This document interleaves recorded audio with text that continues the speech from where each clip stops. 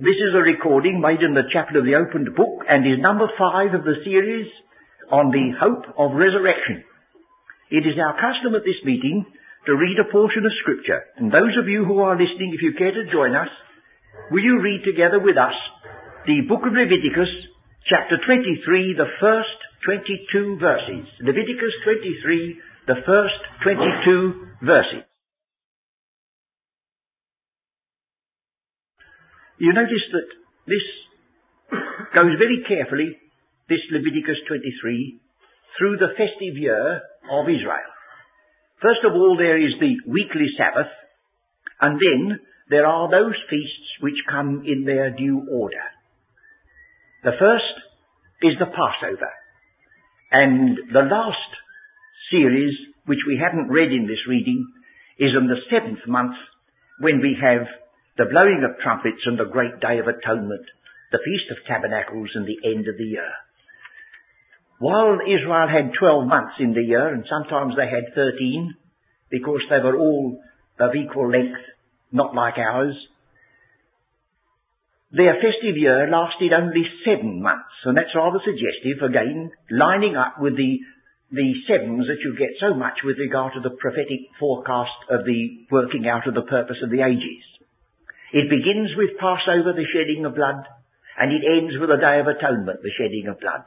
The two aspects of the sacrificial work of Christ, the one that led them out, which we call redemption, the one that led them in, which we term atonement.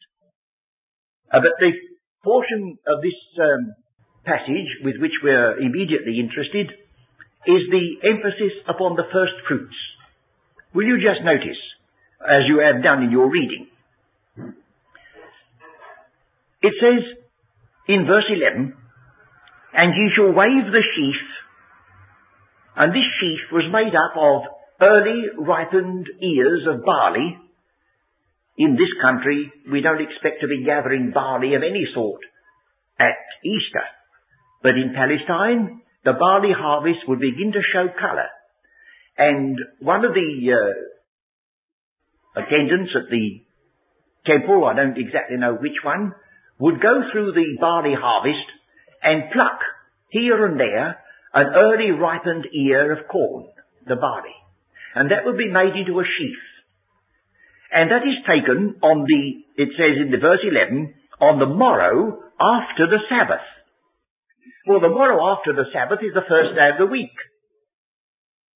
So that you see, long before the coming of Christ, Israel were going through every year a little ceremony, and the very morning that Christ was raised from the dead, the priest in the temple was offering the sheaf of the first fruits, although perhaps poor man, he didn't believe it and he didn't know its significance.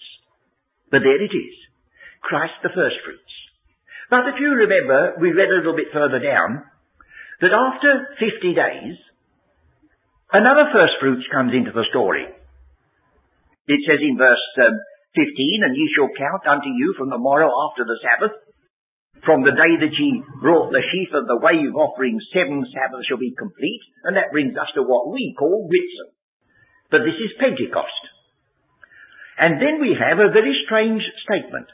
"Ye shall bring out of your habitations 2 wave loaves of 2/10 deals. They shall be of fine flour," yes, "but they shall be baken with leaven." Now that's extraordinary, because no offering which is burnt by fire can ever contain leaven in the offerings of Israel. And yet here's one. It's not offered by fire, you notice. It's brought before the Lord, and it's specified that it should be 2 loaves and that it should be baken with leaven. Now why? Why, because the first fruits of Easter or Passover is Christ. And the first fruits of Whitsun or Pentecost is the Lord's people. And although the Lord's people are the first fruits because they belong to Him, they are reminded that in themselves they are not unleavened as Christ was. And so the little distinction. Our first fruits is only humanly possible because He is the true first fruits. And all our acceptance is in Him. There must be many other reasons that we may not be able to bring out on the surface at first, but that seems to be one of the obvious ones. And then you will notice it says again in verse 20, and the priest shall wave them with the bread of the firstfruits. The sacrifices are there, the kid of the goats, the 2 lambs. They can be offered as peace offerings, but the wave loaves are not offered as peace offerings. They are with it and accepted because of it. I've stopped on this reading, Leviticus 23, because we shall come to it when we are dealing with the next section in 1 Corinthians 15, to which I think it's time we now turned. 1 Corinthians 15, taking up the story where we left it off last time in connection with the problem of the resurrection. The problem, I say, is stated by the apostle, not that he had one in this sense, but he's voicing some of their own difficulties, and possibly voicing the difficulties of some of us. You will remember that the first part of 1 Corinthians 15, from verses 1 to verse 11, is occupied by the evidence and the witness that could be brought to bear upon the question of was Christ raised from the dead? The integrity of the apostles' witness is called into question. The fact that the scriptures speak about being raised the 3rd day comes into it. And then we have a series, not merely of one man who may be a fanatic, but a whole series of men who not only bore their witness, but died for it eventually. The Christ that they knew, the Christ that they'd spoken to, the Christ that they'd seen, the one whose hands they'd examined, was the very one that they had seen after his death and burial, and saw him eventually ascend and go into heaven. And if this can be questioned, if this is set aside, then we'll discover, as you know full well before we read the passage, that we have no hope whatever, and therefore we should give earnest heed to the testimony that this chapter gives to this mighty subject.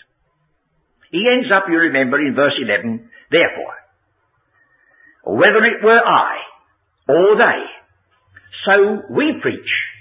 That involves their integrity, the truth of their witness. We preach, and so ye believed. And that says, in the first instance, you, who are now addressed as saints, you who were once sinners beyond description, you believed, and you have experienced a little of the power of his resurrection. Well, now, he says. Now, we start the new subject. If Christ be preached that he rose from the dead, how say some of you that there is no resurrection of the dead? You see, that is the beginning of this new quest. And if you'll glimpse at the chart, you will see there are 2 of them. Verses 13 to 33 is occupied in answering that question. The first question is rather the fact of the resurrection. How do you say this after this testimony has been given to you? Then when we come down the story to verse 35, it's not so much, is the resurrection a fact? But if it is a fact, how are the dead raised up, and with what body do they come? And unless you are extraordinary people, I should imagine that sometimes these things have flitted through your minds. In fact, I shouldn't think very much of your minds if they hadn't. And here we've got the only possible way of getting some answer to these questions, for if they're not answered for us here, they can be answered by nobody. For nobody has come back to tell us, except the Christ himself who rose from the dead and gave these men the word through the inspiration of the Spirit to record it for our learning. So now we've got these 2 questions in front of us, and we've got the answers as far as God has seen fit to give them. The fact of the resurrection, how, and the manner of the resurrection, how and in what body do they come? You will see that Adam dominates the answer in both cases. Now, first of all, notice this. Verse 12, once again. If Christ be preached that he rose from the dead, he doesn't say, how can then you say he didn't rise from the dead? He doesn't say that. It says, if Christ be preached that he rose from the dead, how can you deny the resurrection of the dead? That is to say, he's already, as it were, possessed by the thought that the resurrection of Christ was never for his own sake. Of course you say it couldn't be. He died for us. He had no need to die on his own account. He was raised again because of our justification. He was raised because of our salvation. Of course, raised that he might live again. But it is, in the estimate of the apostle, the resurrection of Christ and the resurrection of his people is all one and the same story.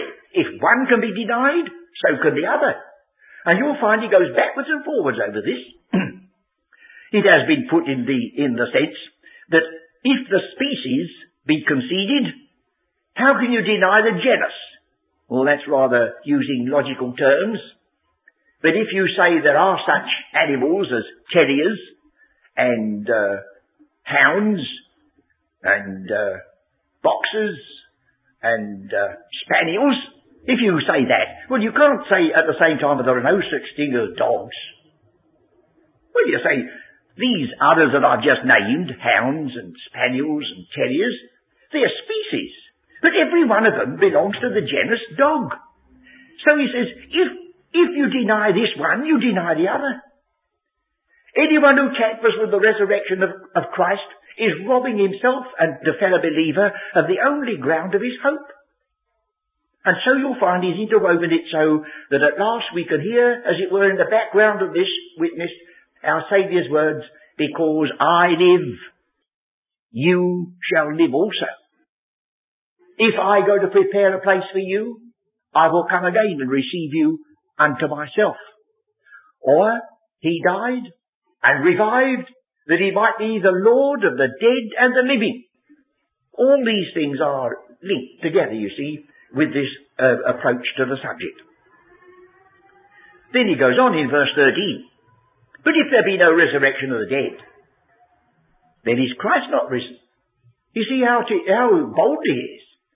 He doesn't say, well, if there's no resurrection of anybody else, we do know that Christ was raised from the dead. He says we don't.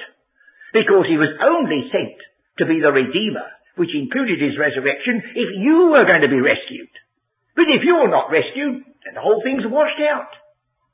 And as he brings it, we're of all men most miserable, because we believed it and trusted it, rejoiced in it, and now it's exploded. But if there be no resurrection of the dead, then is Christ not risen? And if Christ be not risen, then is our preaching vain, and your faith is vain. You notice this word vain comes quite a number of times in this story. It's not always the same word, but the dominant word is the word kenos, which means empty. Empty. He says, we've been making a rare to-do over this preaching. And if it turns out to be a failure and a fraud, what an empty thing it is. So it must be, mustn't it, ever? If Christ be not risen, then is our preaching vain, and your faith is also vain. Because your faith cannot stand of itself. Never use the word faith and make a lucky charm of it and say, oh, we believe. But you can't do that. You can't just believe. You try. You can only believe somebody or something. You can believe a person. You can believe a promise. But you can't say, have faith. If you do, you're making it a lucky charm. And faith, well, it's a cipher. Faith depends upon the veracity of the promiser. And Christ is the seal of the promise. And if Christ be not raised from the dead, you can believe for what you like, but it's empty. It's got nothing in it. It's the risen Christ that fills the faith and makes it what it is. Yea, he says, this is serious. We have found false witnesses of God. He said, don't forget that I've got something to say in this, and so has Peter and James and John. You're lining us all up and saying we're either a lot of fools or fanatics or we're deceivers. We have maintained that the Christ we knew, the Christ we spoke to, the Christ who appeared in the upper room with the door shut, the Christ that convinced Thomas, we have maintained that he, that Christ, was raised from the dead. Handle me and see. It is I myself, said Christ, and they had the words still written on their hearts. And now he says we maintain that witness. We've stood against all the pressure of Pharisee and Sadducee and Roman philosopher and Roman rulers. For what? He said that means to say that you're putting us down as cheats or frauds or fools. So there's that point. And you remember he brought before you, he was seen of Cephas, then of the 12, then 500. So we've got this emphasis upon witness. Yea, and we are found false witnesses of God, because we have testified that God that he raised up Christ, whom he raised not up, if so be that the dead rise not. Back again, you see, twisting them together so that they cannot be separated. And if the dead rise not, then is not Christ raised. And if Christ be not raised, your faith is vain.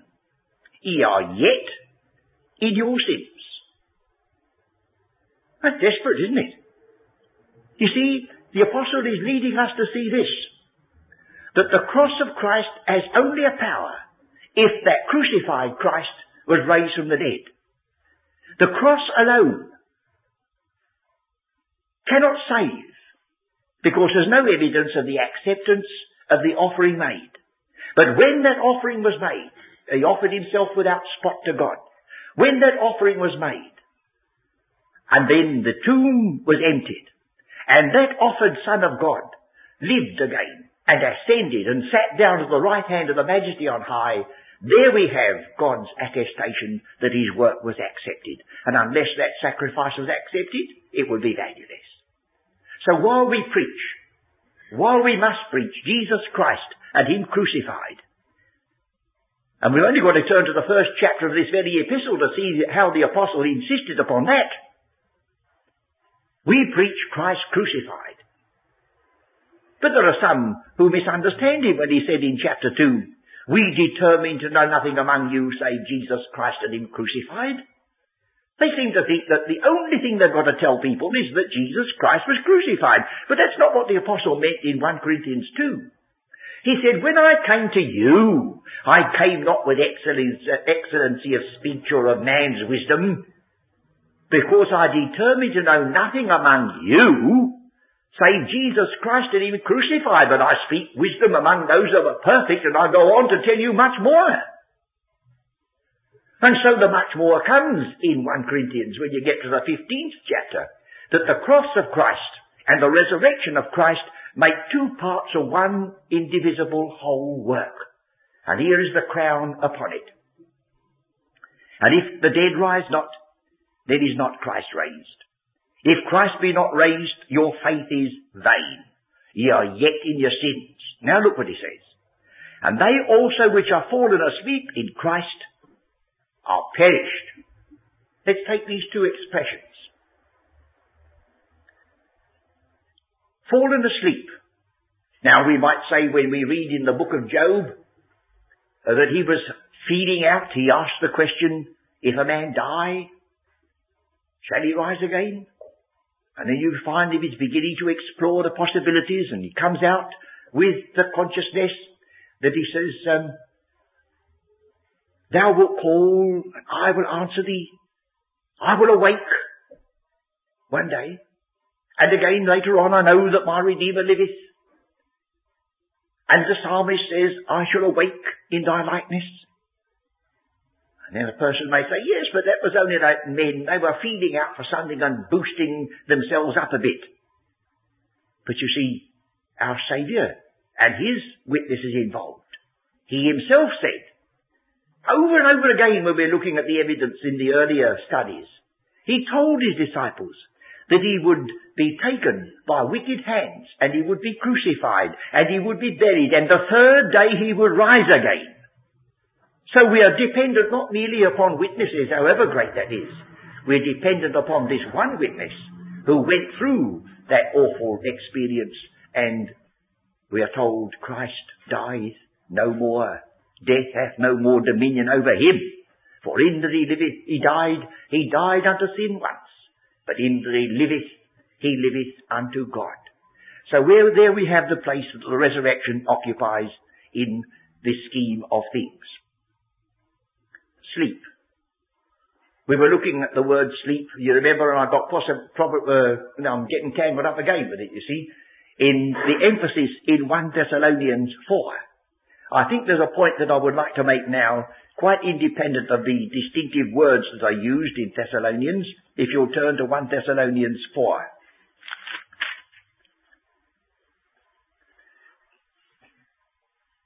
He says in verse 13, "But I would not have you to be ignorant, brethren." And you'll notice that that's a phrase the apostle has used quite a number of times in his epistles. And if you look at the passages, they vary very much in their character, and you may wonder why they're prefaced by these words. But in this particular passage, you are approaching something which you see is vital. "I would not have you to be ignorant, brethren, concerning them which are asleep, that ye sorrow not even as others which have no hope." He doesn't say we're not to sorrow. That would be wrong, that would be inhuman, and even Christ himself, in that marvellous chapter of John's Gospel, where he stood and said, "I am the resurrection and the life." That very chapter is the one that says Jesus wept. But we sorrow not as those who have no hope. That is the point. For if we believe that Jesus died and rose again, even so them also which sleep in Jesus will God bring with him. And the word there suggests to bring with him from the dead. They're not in heaven to come back with him, for they're waiting here, you'll find. "For this we say unto you by the word of the Lord, that we which are alive and remain," so there will be some living on the earth at the second coming of Christ, obviously, "shall not prevent," and you know, of course, that now has lost its original meaning, prevent, venia to come before, shall not come before, anticipate, them which are asleep.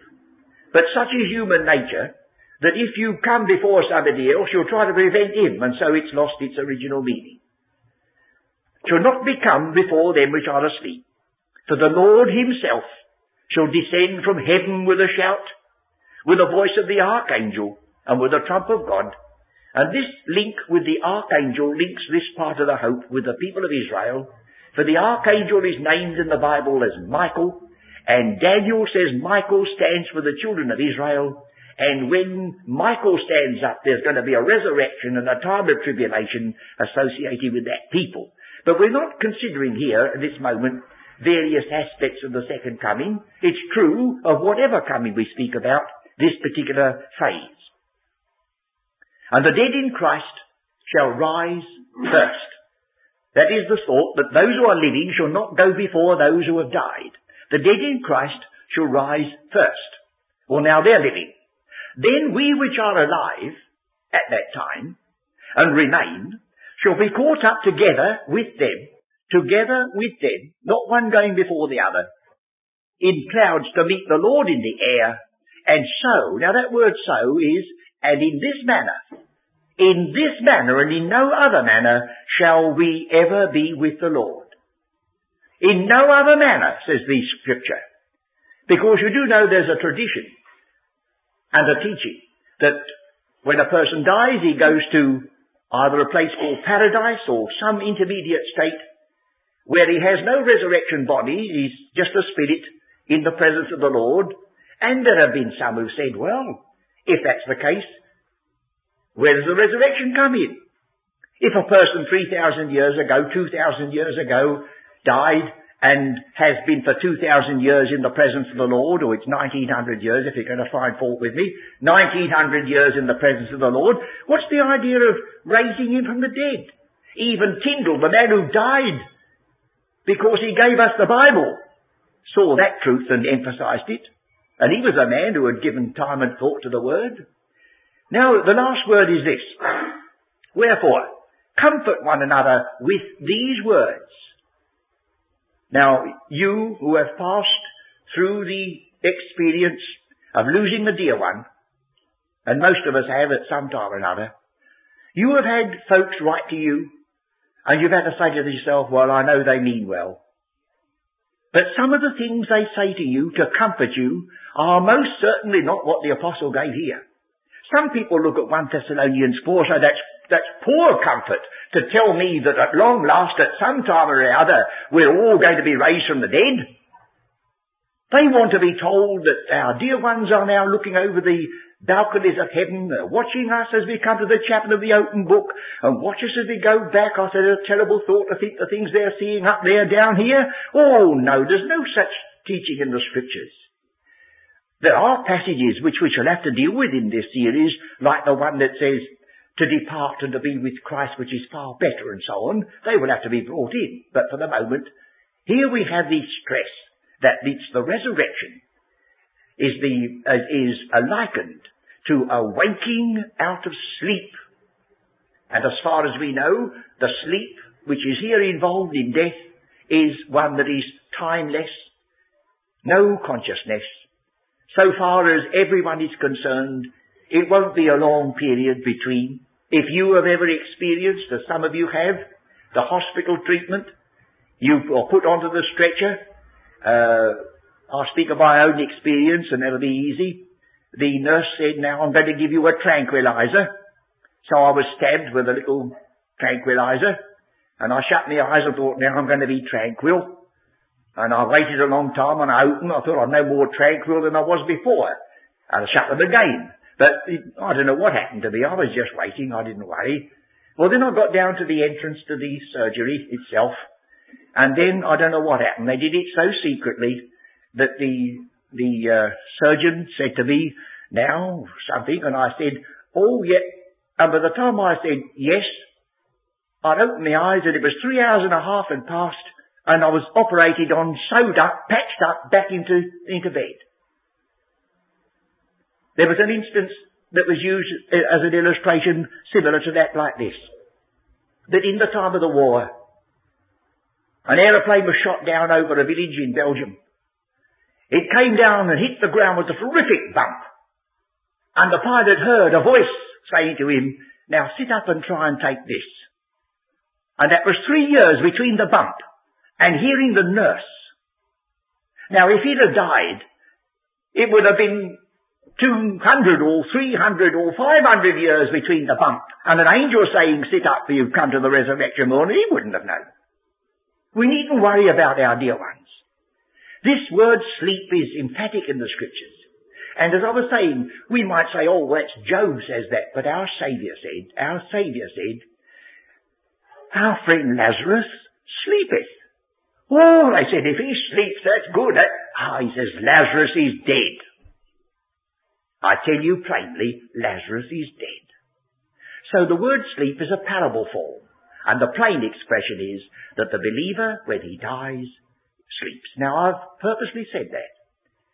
You may know a passage of Scripture where an unbeliever is said to fall asleep. But I haven't found one. I do know this, positively, that when the believer dies, he falls asleep. And he doesn't fall asleep just by himself, friends. He sleeps in Christ. He's asleep in Jesus. Is there a safer place? Is there a safer place in the whole universe of God? And when the apostle comes to write the epistle to the Colossians, he puts it this way. Your life is hid with Christ in God. And when Christ, who is our life, not merely our Saviour, when Christ, who is our life, shall appear, then shall you appear with him in glory. So your life is untouchable, friends. Your life is not put into the grave or whatever happens to you. Your life is hid with Christ in God. And when Christ, who is your life, oh, you see the whole thing's wrapped up in him. So that we come to the next question, this question of the first fruits. That's what we're waiting for us. It says in verse 20, but now, in Christ, is Christ risen from the dead and become the first fruits of them that slept? We looked at that passage in Leviticus 23, and we saw that the first fruits was the picture in its ceremonial form of the resurrection of Christ. And it was followed by another first fruits, which included his people. Well, he says here, Christ has become the first fruits of them that slept. And Romans, the apostle writing to the Romans in the 11th chapter, he said, if the first fruit is holy, then is also the lump. There he's referring to, I think, the question of being unleavened, because he says he uses the same thought of the lump in 1 Corinthians when he speaks about it being unleavened. But here we have the emphasis upon the fact that Christ is the first fruits. And it said so again in verse 23. But every man in his own order. Christ, the first fruits. That's Christ. And afterward they that are Christ's at his coming. Let us give a little bit more attention to this extraordinary statement, shall we? That they that are fallen asleep in Christ are perished if there be no resurrection. You notice that when our Saviour is quoted in the Gospel according to John, one of the simplest statements concerning the Gospel gives us two alternatives as a consequence of believing or rejecting that truth. For God so loved the world that he gave his only begotten Son, that whosoever believeth in him should, now we get the alternatives, should not perish, but have everlasting life. Well, he said that. He didn't say shall be judged or condemned or tormented or whatnot. He says either at the end of the story you will perish or you will have everlasting life. And I think we must credit him for telling us the truth, not disguising from us something which has got to be developed later. Perish. Of course, there are those who have written yards on this matter, and they said, well, first of all, we've come to see what is called the scientific expression, the indestructibility of matter. You know what matter is, don't you? The never mind sort of thing. Yes, that idea. Well, that's true enough. You put a piece of coal on the fire and you say, well, it's gone. Oh, as a piece of coal, yes, it's gone. But it's been combined with oxygen and it's floating about in the air as carbon dioxide and all the other things. You haven't destroyed it. But, friends, that's not a good argument. You read in the scriptures of Rachel mourning for her children because they are not. But if you went to say to the woman who'd lost her little baby in the massacre of the innocents in the time of Herod, although they're perished, the material of which your baby was made, the oxygen, the hydrogen, the nitrogen, the carbon, I don't know whether you'd be allowed to get on with this, but there would be no comfort to anybody and say that's never been destroyed, that's floating about, would it? You see, the identity is gone. We're not talking about the ingredients of the human body when we say they're perished. We may agree that nothing that we ever do to a thing destroys it, it only changes its character. But so far as the individual is concerned, he doesn't exist.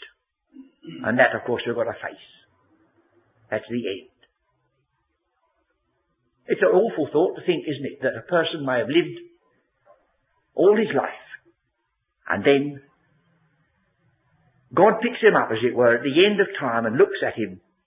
He's so defective, he's put on the universal scrap heap. Horrible thought, isn't it? There are those who go further and say that God has a reservation for all unbelievers and that they shall be eternally tormented. I have a feeling that the only person who believes that is one who's been put into the loony bin. I can honour a person who becomes a lunatic because he believes it. But I can't believe a person can have a fortnight's holiday and believe in eternal conscious suffering. I don't think he'd ever have time for that. I don't think he could pass down the street without buttonholing everybody and making himself an awful nuisance if he believed such a horrible thing, that God would eternally torment. And of course those who advocate it, they draw on their imagination that after millions of years have passed, it's only just begun. What a horrible thing. Our Saviour says, perish, or everlasting life.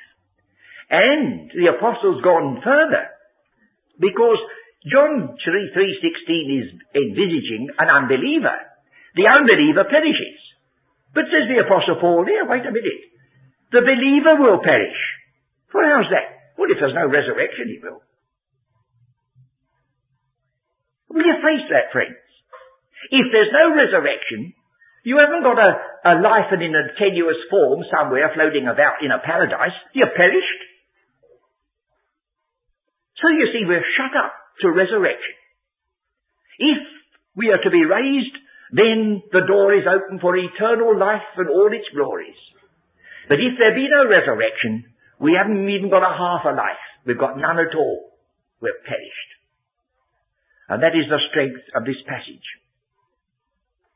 Then they which are fallen asleep in Christ. He doesn't leave it out and say, they that are fallen asleep. Those that are fallen asleep in Christ are perished. And if in this life only we have hope in Christ, we are of all men most miserable. Well, of course, you've entertained such wonderful thoughts that it would be a terrific shock to realize at long last that it was all in vain. Well, now we approach a section which is so interesting and so important that I'm tempted to say, well, I'm going to have a little time off, friends, and not go too far tonight. I feel there's something to be said about this passage about Adam and the end which is coming, and the question about being baptized from the dead, that if I cram all that in this evening, then I shan't be able to put it in next time. And there's quite a number who I think would value the exposition. So what do you think, friends? Do you think that we'll say, well, good enough, we're glad to have heard what we have heard, and we won't make you feel you've got to repeat yourself when we meet next time. We'll come fresh to the subject and pick up where we leave off. We'll read a few of the words together that will occupy our attention. For since by man came death, by man came also the resurrection of the dead. For as in Adam all die, even so in Christ shall be made alive. And then comes the words in 1 Corinthians 15 which go to the farthest extent of any passage in Scripture. The end of the world and the end of the ages are not reached in the book of the Revelation. Not in the Revelation. They go on beyond that. And here we have, then cometh the end. And the answer to the end is the last words of verse 28, that God may be all in all. We'll have to deal with these in detail and some of the problems that arise out of it, as I say, next time. So for the moment, we'll be thankful that we can stop all this arguing as to whether Christ was raised from the dead or whether he is not, and say, well, we can't go on with this any longer. Notice how he stops himself and says, but now. And one of the ways in which the apostle has stopped himself before when he's teaching is, but now, in Christ Jesus, ye who sometimes are far off are made nigh. But now is Christ risen from the dead and become the first fruits of them that slept.